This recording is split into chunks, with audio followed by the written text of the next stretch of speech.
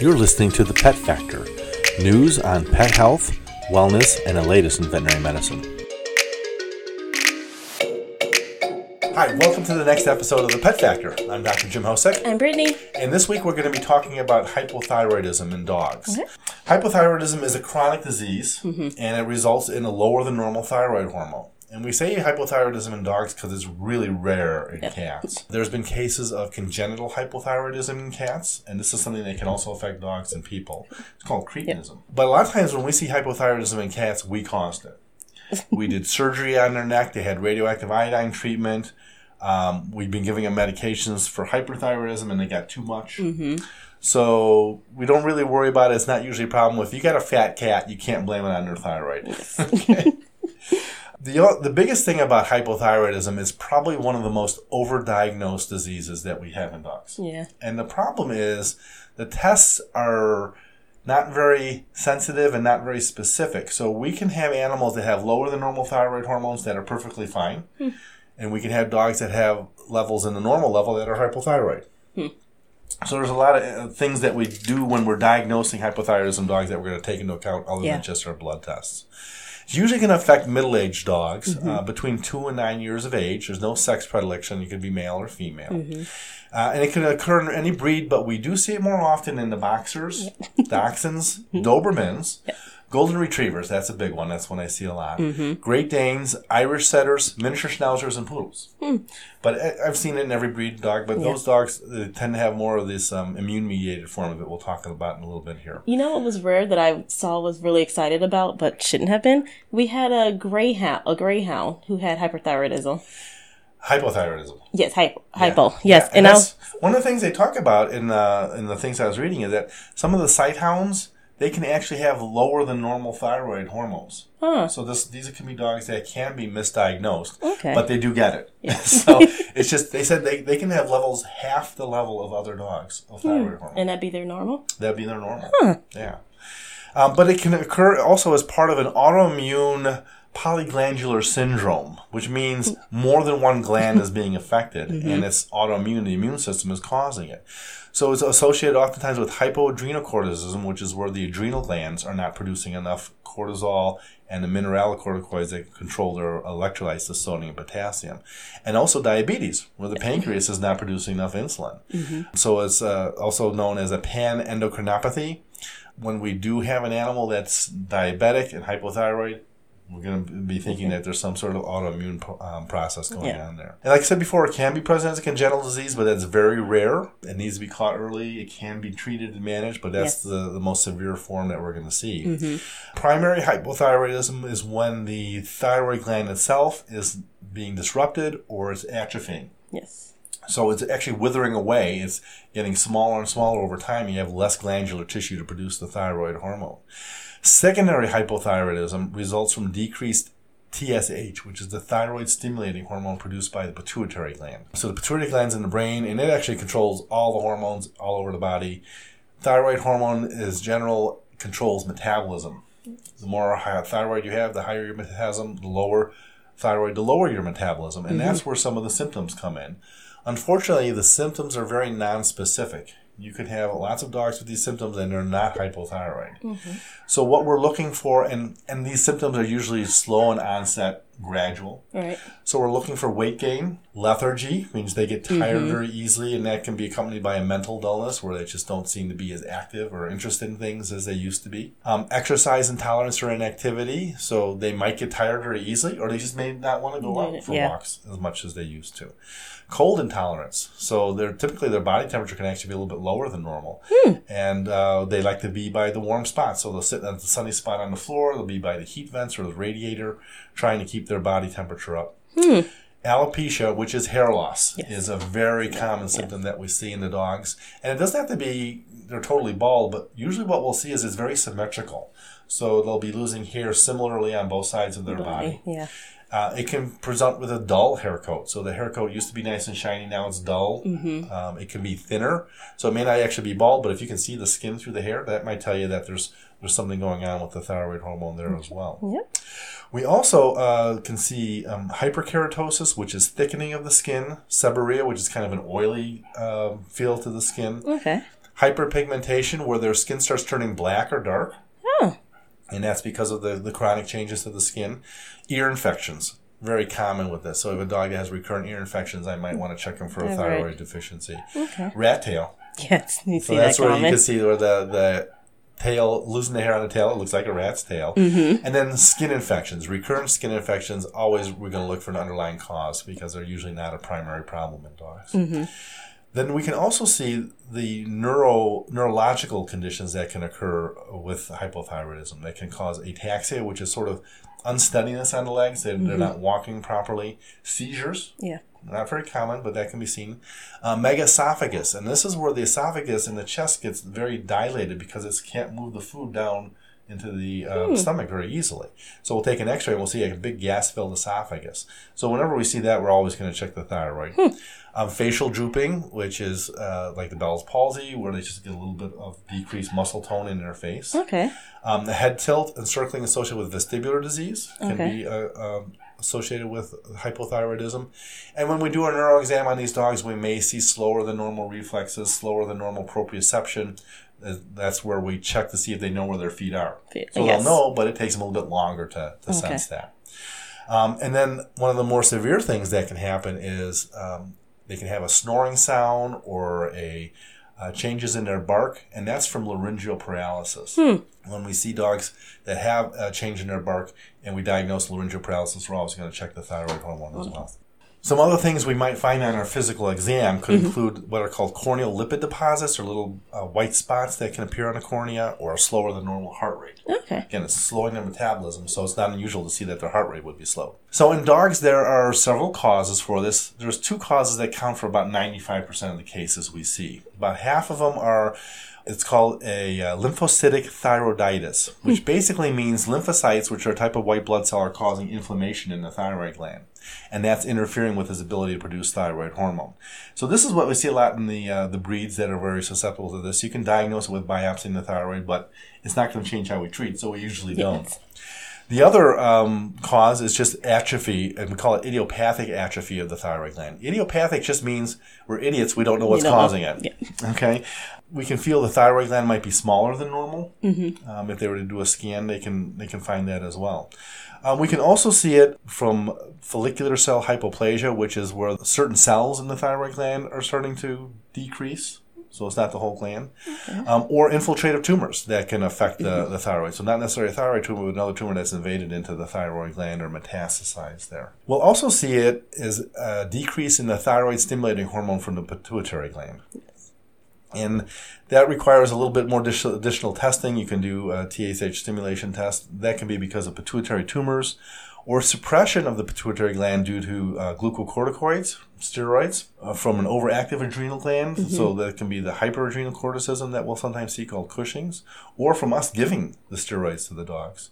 And then the rarest form is probably iodine deficiency. This used to be pretty common in people. That would be the major reason why people would get goiters and hypothyroidism. But we've got iodine in our water and our food, salt iodinated. So you're going to get plenty of iodine in most diets. In fact, when we talk about the cats, one of the ways we have to treat them is to limit the iodine in their diet when cats have too much thyroid hormone. Levels of the thyroid hormone that can cause it to be falsely lower can be affected by a lot of things, including surgery and anesthesia, concurrent illnesses, medications. Phenobarbital has been known to do this. Sulfonamides, which are a type of antibiotic. Carprofen, which is a very common non-steroidal anti-inflammatory we'll use. Clomipramine, which is a drug used for separation anxiety. These are all been shown to lower the levels on the test, but they don't often cause clinical disease. Okay. So we might do a blood panel on a dog that's taking an NSAID and we see the thyroid levels low. Doesn't necessarily mean they're hypothyroid, so we just have to take that into account. Okay. And that's where we get some of this overdiagnosis comes into play. So in order to make our diagnosis, we're going to have to document low thyroid levels. And we're typically screening dogs with a T4 test, a total T4 we call it. That is low in about 85% of the dogs. The problem is you can have dogs that have a total T4 level in the low end of the normal range, and they're still hypothyroid. So you could actually miss dogs with that. That's why it's only 85% sensitive. There's another test that's relatively inexpensive we can do called a TSH assay, which looks at the thyroid stimulating hormone from the pituitary. That's going to be low in about 80% of the dogs, and 90% of the dogs. but normal TSH levels does not conclusively rule out hypothyroidism. So you have to take that into account too. If we have a dog we're very suspicious has hypothyroidism and we really want to tell if that's the case, the gold standard test is the free T4 by equilibrium dialysis, or ED. This is the most expensive test. It's probably about 4 or 5 times the cost of a T4 test, but it's looking at the active form of the thyroid hormone in the blood. So we've got thyroid hormones mostly bound up on the proteins. When it's free in the circulation, that's when it can affect the cells. So we're going to monitor that or check that if we have a case where we just haven't been able to make the diagnosis any other way.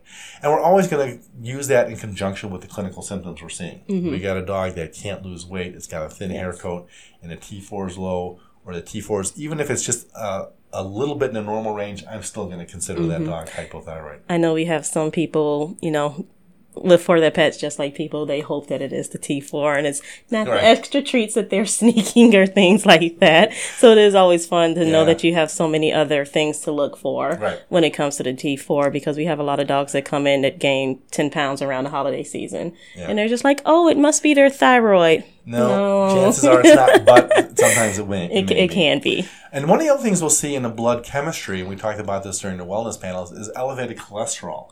And that's elevated 80% of the time in dogs with hypothyroidism. So if we got a low normal thyroid and high cholesterol and symptoms, that's going to be another thing that's going to push me towards doing that. Some places they actually do skin biopsies, and you can see changes in the skin that are very consistent with this low thyroid, glandular changes in the skin. But that gets expensive too. So typically, one of the easiest things we can do is a response to treatment. We have a dog, we're very suspicious. It may not be definitive on the blood test. We'll put them on thyroid hormone. If their symptoms get better, their thyroid levels come back up to the high end of the normal range, then we've made our diagnosis. The really funny thing that happened with the free T4 by ED, when I was in my internship, there was a client that was having their dog in the hospital and was getting a lot of these free T4 by ED tests, or by ED by ED. And at the end of the time when she got the dog back, she wrote a really nice letter to the staff saying, I want to thank everyone for taking so really good care of my dog. And I also thank Ed for all those free T4 tests he did. Good old Ed. Okay. Treatment's going to be pretty easy. It's oral thyroid hormone supplement. It's going to be a twice a day for the dogs. They can't really get by on less than that. There actually is a liquid formulation in Europe that is labeled for once a day, but we don't have that here yet. And one thing to notice, and people will see this if they know someone who's hypothyroid, the dog dose is going to be a lot higher than the person dose. About 10 times higher, because they just metabolize it different. So you can't really, get the human supplements for the dogs. When we're doing the follow-up tests, it's really important we do a time test 4 to 6 hours after they take their morning dose. And that's going to be where the normal range has been validated. So if we can test them, we usually do the first test about 4 weeks after they start the medication. If we're having a dog that's having trouble getting regulated, we'll retest them every 6 to 8 weeks for the first 6 to 8 months till we get there, and then once or twice a year after that. The other important thing is that the sample be fasted. If we have lipemia in there, that can really interfere with the test and our ability to get a good result and see how they're doing. When we have concurrent diseases, so dogs that have heart disease, kidney failure, liver disease, the hypoadrenocorticism, which is the Addison's disease, the low adrenal cortisol hormones, or diabetes, we'll usually start them on a lower thyroid dose and gradually increase it. But it's really important to get that other problem taken care of before you try and get the thyroid regulated. Otherwise, you're going to be fighting between them to see what's the easiest thing to do. The other thing is to make sure you're sticking with the same medication. So if we typically like to use the brand name thyroid because they're much more bioavailable. So we know it's going to be consistent from bottle to bottle that we get. But if your vet's changing doses, or you go to an online pharmacy, or you switch to a different animal hospital because you moved, you're going to want to make sure that you're getting something that's the same as close as possible, or you may have to recheck those thyroid levels and adjust the dose based on that. So try and be consistent with that. And if you are having trouble regulating your dog, if they've been regulated for a while, ask your vet if they changed the product that they got. Maybe they didn't. We need to just reevaluate that where that's going on. The prognosis with this disease is usually very good. excellent. We get the thyroid hormone supplement, most of the symptoms will just reverse and go away. Okay. If we're not getting good response after a few months, we need to start looking for some other problem. Because there's something else going on other than the thyroid disease. So again, if your dog's overweight, your vet recommends doing a test, go ahead and do it. Mm-hmm. If they say, hey, your thyroid levels are fine, you say, well, maybe we could do some other tests if you're really sure that that's going on. Mm-hmm. But if you've got any of these other symptoms, one of the other ones I wanted to talk about is increased drinking with water. Yeah. If they're drinking a lot of water, that's often associated with it too. But the thin hair coat is very common, and the weight gain. Mm-hmm. Sitting by the warm areas is something that I always look for too. I'm always asking people. Well, I always find that that's weird, considering that they're gaining weight, but their body temperature is getting lower. Mm-hmm. That's different. Yeah. So they're putting the fat on, but they're not burning enough to keep their core body temperature warm. Well, I guess that's also part of the good thing about just doing that annual blood work that we talked about too, because our T4s are usually added on to that testing. You're not going to do it in a puppy, but in an older dog, we're going to be checking that, especially the older cats too. Yeah, because it's always fun to see how the T4s do change throughout the years. All right, let's move on to our news stories for the week. This is kind of a sad story, but I wanted to bring it up because it does have a very valid warning here. Mm-hmm. So there's a woman in Florida who's starting to warn other people about the dangers of toxic mushrooms. Okay. After it killed her Boston Terrier less than 3 days after he ate it. And this was something in her backyard. Oh. And the dog went out, picked it up, and ate it before she could even think to try and get it out of his mouth. And it was about 2 days afterwards that he was unable to stand. He was grunting. He was having severe tremors in addition to vomiting and diarrhea. By the time they got him to the vet, they were doing supportive care, but there was nothing they could do in terms of antidote or getting out of the system. Had already been absorbed. Yeah. He developed a pneumonia. The tremors never really stopped. And it was right before Thanksgiving that they ended up saying goodbye to him. So they don't know the exact variety of the mushroom that was there. There's certainly a lot of edible mushrooms that are going to grow, but I don't know the difference. Most owners aren't going to know the difference. No. So, check your yard periodically. Pull up those mushrooms that are coming up before they go out there so they're not there. Some dogs can experience symptoms as soon as 6 to 12 hours after ingesting mushrooms. Okay. It makes it difficult for the owner to determine if they were the actual culprit. Yeah. So the best thing is if they do eat a mushroom, call your vet, get them in. Sometimes the symptoms can show up within 30 minutes of the ingestion. Yeah. So you want to, if you can get it out of them as quickly as possible, the chances of it causing problems are a lot less severe. Yeah, that also goes with the fact, always don't just let your dog outside because you never know what they're getting into. You always want to make sure you keep an eye on your pet. In your yard. Yeah, you don't know what's growing, what someone threw in there, what landed, heaven forbid, like a poisoned rat or something died in the yard and now your dog got it. So you always want to keep an eye out on your pet when they're outside. Never leave them unattended. All right, next thing I wanted to bring up, this was a cat food recall we wanted to let people know about. This is from J.M. Smucker. They have they recalled a bunch of lots of canned cat food because of potential health issues associated with ingredients that did not meet their quality and safety standards. They don't say exactly what's going on. It's the Special Kitty Mixed Grill Dinner Plate. Ooh. And it's a wet canned food sold individually and in part of variety packs. So we put this up on our Facebook page. If you go to Facebook, search for American Animal Hospital around December 15th when the post was put up. That'll give you all the details. But so far, they've had not received any reports of cats being ill from this. Okay. But they're saying that whatever is in there could cause symptoms ranging from nausea and excessive salivation to diarrhea, vomiting, difficulty walking, seizure, and in extreme cases, death. Oh. So if you have this food, double check, make sure you got that out of there. Yeah. They're encourage pet owners to contact their veterinarian if their cat displays any of these signs after eating this food. These products are sold online and in specialty stores, and grocery stores even. Like I said, we've got the link on Facebook. You can also just look up the J.M. Smucker cat food recall online, and that'll get you the information.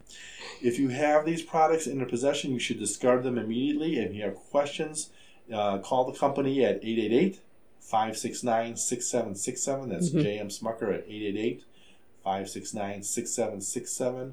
And that's the Special Kitty Mixed Grill Dinner Plate.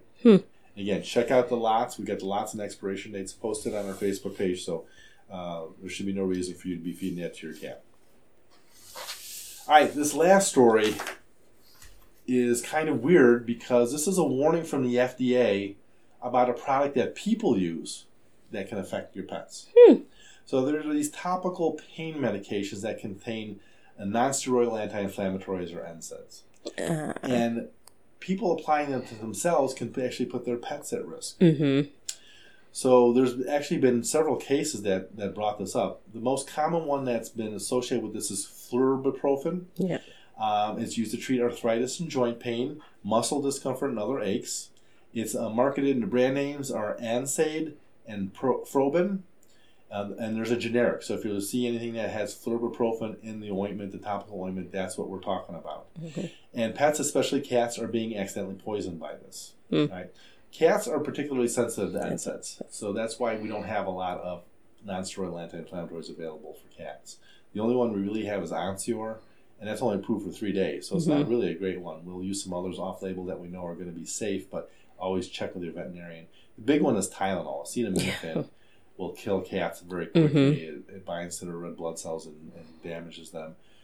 Aspirin, cats will tolerate a little bit of aspirin, but they don't tolerate the same frequency. So before we had these other drugs, I used to give aspirin to cats every 2 or 3 days because it would just stay in their system that long. But if people gave it twice a day, like they would think a dog or a person would take it, that was way too much. So the FDA revealed that in one case there was a guardian of 2 cats sickened by flurbiprofen that had recently used the pain medicine on their neck and feet. And they don't recall the cats even coming in contact with it or licking them, but they developed kidney failure, but they were able to recover with treatment from their veterinarian. So that's excellent. Another household had 3 cats that became sick after the owner used the products. Despite aggressive veterinary care, they did die. And they had to use this product prior to the cats developing the signs. When they did the necropsies on the cats, they did confirm it was due to the NSAID toxicity. So this is an ointment you just put on your skin, and then you may pet the cat. The cat may lick you. You may actually leave it on your sofa or your chairs where you're sitting, and the cat comes there and licks it there. It only takes a very small amount for cats to get sick. And most cats start to show symptoms within 24 to 72 hours. Dogs are less sensitive, but they can develop symptoms as well, especially the smaller dogs. So symptoms to look for: decreased appetite, reluctance to eat. So they will look at the food and they just kind of turn away. Lethargy, vomiting and diarrhea. Lots of things cause vomiting and diarrhea in cats, but if you're using one of these products and you see it, you need to be extra aware. Blood in the stool. So that can be a symptom of the NSAID toxicity, is bleeding in the gastrointestinal tract. Dark tarry stool. So that's bleeding from higher up in the digestive tract. And the blood gets digested, turns black and tarry. Abdominal pain. Again, that goes with the gastrointestinal problems. Anemia. So that's a test your blood's going to find on them. And increased thirst and urination because it can damage the kidneys. So the ways to protect your pets: keep these medications away from your dogs or cats. If you apply a topical cream or lotion, avoid touching your pet for several hours and only after you've washed your hands or the area that you applied it to. Be careful contacting the couches and chairs and bedding with these preparations.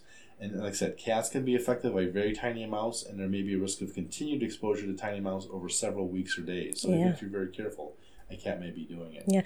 And I don't think most people think that you put something topically on that it is really going to affect their pet.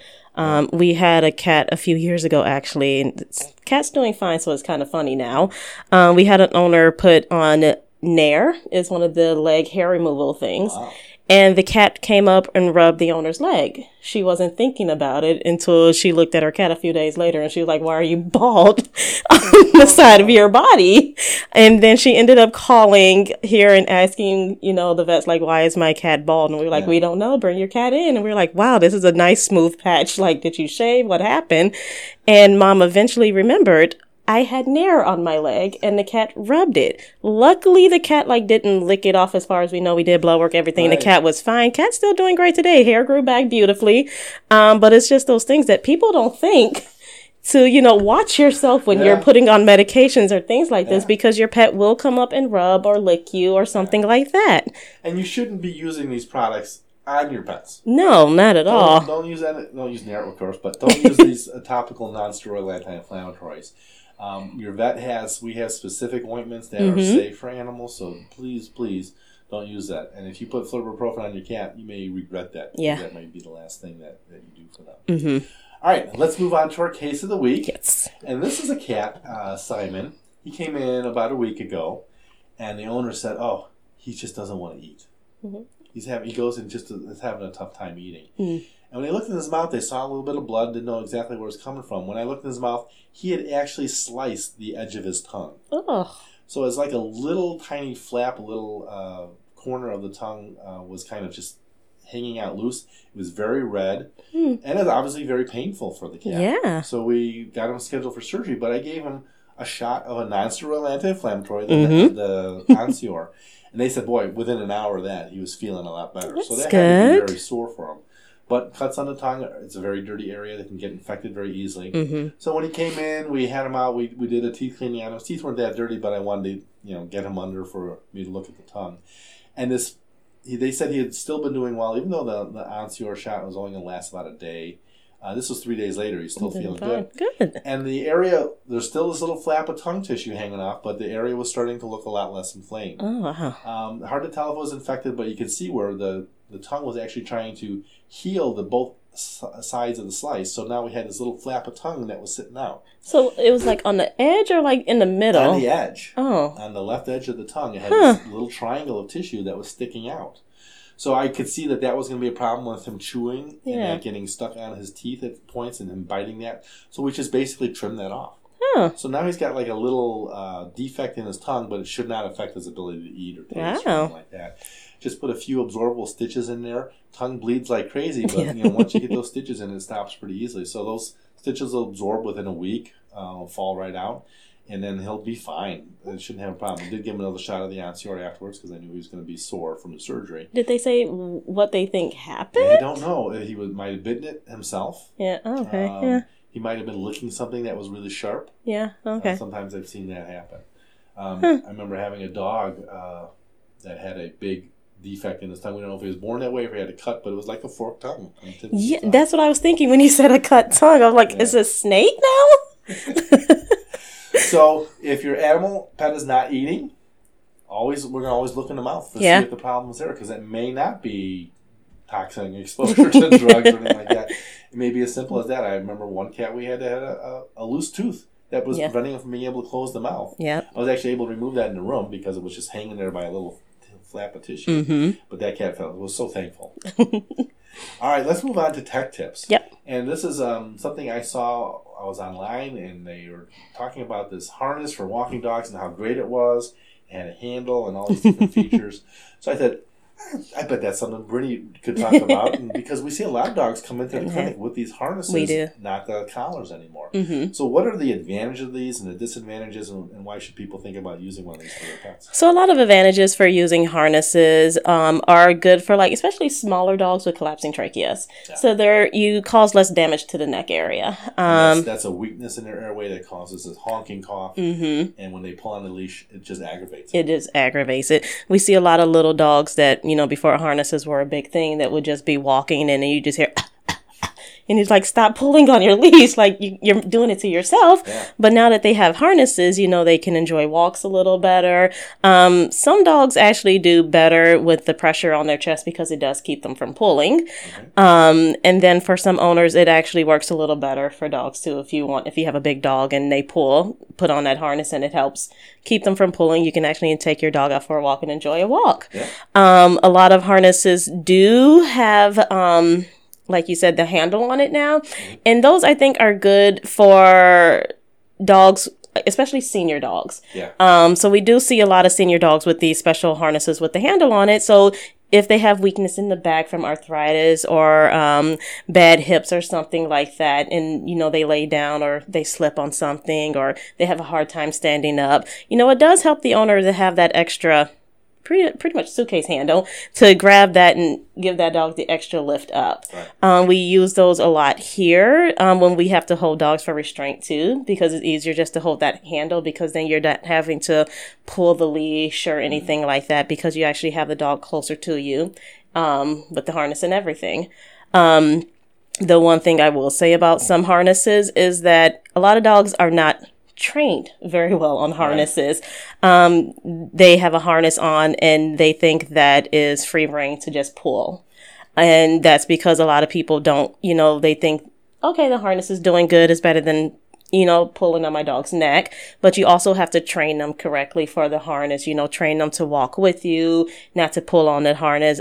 We see a lot of large breed dogs that, that would be working dogs. And for them, you put a harness on them. Back in the day, they would, like Huskies and Malamutes, they would pull a sled and now you have a harness on them. This is just work for them now. Yeah. So now we're getting pulled down a clinic. Yeah. Or you have owners that are getting pulled down a sidewalk and we're just like, okay, maybe a harness isn't the best thing for you, or there are other options. Like, we talked about the choke collars a few weeks ago. Yeah, or like easy walk harnesses. Yeah. Those are ones that actually buckle in front of the dog's chest. So when they walk, the leash is pretty much dead center in the chest, so it pulls to the side. So it keeps the dog, whereas the harnesses and that sit in the center of the back, you can't control your dog with that. That's like holding someone's shirt and saying, now you're mine. That's not going to happen. But if you can hold the center of the chest, that does keep the dog from doing a lot of pulling and keeping them with you better. And then there's just other harnesses that are good for crisscrossing for dogs that can easily slip out of harnesses. They make unslippable ones where as soon as the dog moves, it seems to tighten a little bit. And those are nice because we do have a lot of dogs that are smart and they know when they don't want to go somewhere, they just push their shoulders forward and the harness can just slip right over. Sometimes no matter how tight you make it, they can do that.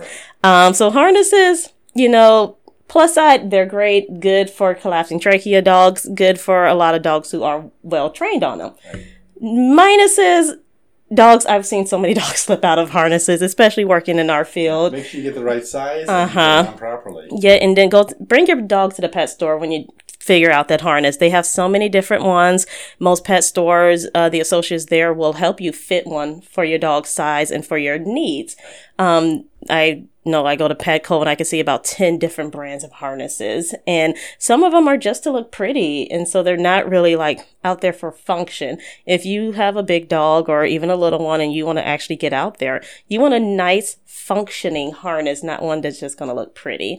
So I would bring your pet to the store and have an associate help you with that. And then most harnesses, even if you take it home because your dog doesn't do well in stores or car rides or things like that, if they don't work, most pet stores have a money back guarantee, or you can take it back and switch it for something else. Not many pet stores are going to say you're out of luck because you got the wrong harness. So always do your work before you buy something like this for your dog, because I have seen many dogs slip out of harnesses. You don't want to have to chase them down the street or anything like that. Or when you take them to the clinic, we have, dogs that don't want to walk with us to the back and they'll just slip out. And if you have another aggressive dog in the lobby or something, you don't want those two dogs to clash. You want to always be able to have control of your pet. If I have a harness, I would say the front walker harnesses are better, just because personal experience, controlling your dog from the back doesn't really work always. So if you're looking for a harness, look for the front walker. Check with the people at the pet store, and then try it out. That's the best way to find out. All right, well, next week we're going to still talk about the thyroid, but we're going to talk about the hyperthyroidism, which we see in cats. So that's where we normally see that problem. And we'll talk about the diagnosis and the treatment and ways of managing that. So that's it for this week. I'm Dr. Jim Hosek. I'm Brittany. See you next time. Bye. You've been listening to The Pet Factor with Dr. Jim Hosek.